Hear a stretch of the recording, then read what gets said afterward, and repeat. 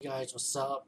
Today's a special treat today. I'll be talking about Count Dracula movies, but not your ordinary Count Dracula movies. I'll be talking about all of Christopher Lee's Dracula movies. Hopefully, I need to get one more my set to complete this review, and I'm gonna try to talk about each and every one of them. Hopefully, I'll do it by this weekend. But I'm gonna start off with the Gene Franco's version of Count Dracula.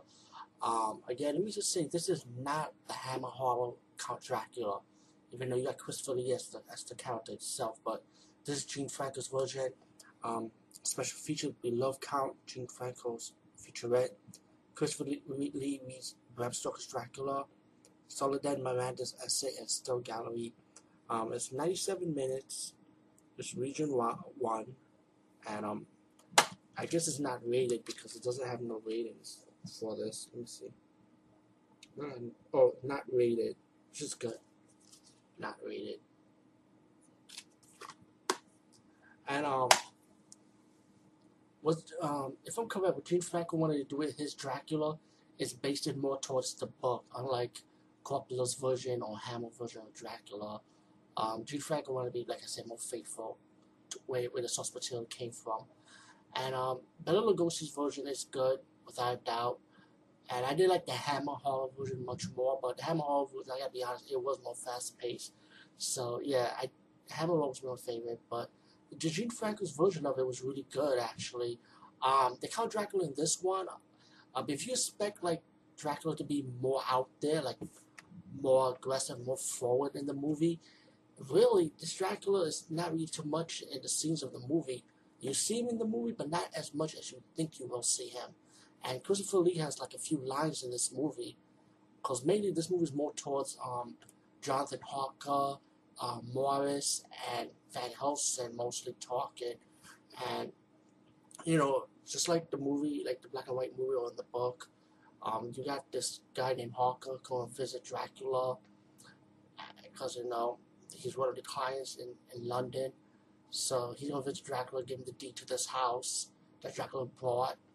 And he's mentioned that he want to move on because he's getting old, and he wants to keep himself up to date pretty much.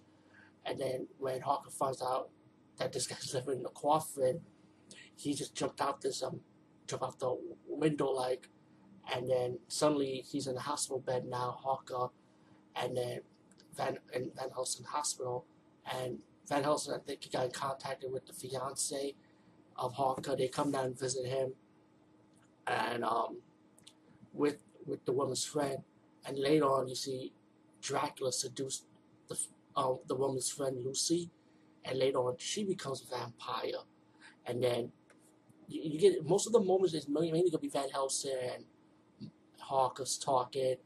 Morris also comes down to visit his fiance, who's the one that's bit by the vampire Dracula, and Morris comes down. So mainly the talk is gonna be around those three characters, and of course Harker's fiance too. You also got the guy, the mental patient, played by Klaus Kinski, another icon actor. Rest in peace, by the way. He played like a mental patient who was like one of the victims of Dracula, but he has some kind of psychic links to him, you know. But anyway, as the movie progressed, Van Helsing talking about how he studied the black arts, and he told Harker, Morris, and Harker's fiance that he mentioned the story of Dracula, and later on, Morris and Harker ended up becoming vampire hunters now, and Morris had to kill his fiance Lucy because she's a vampire now. And as the movie progressed, Dracula, like the more blood he drinks, he becomes younger now. Like, when you see his hair white, his hair's like black now, and he set up a trap to bite Harker's fiance, and then Harker comes in, and Morris comes in and they kind of like save her, and they kind of put him in Van Helsing's office where she could rest while Morris and Harker goes after Dracula, and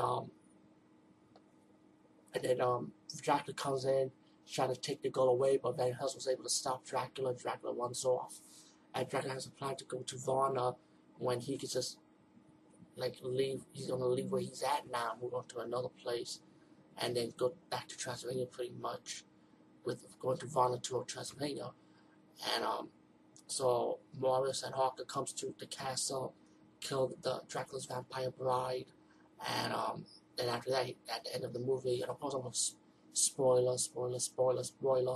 Stay away if you don't want to hear the ending. I'm gonna spoil it now.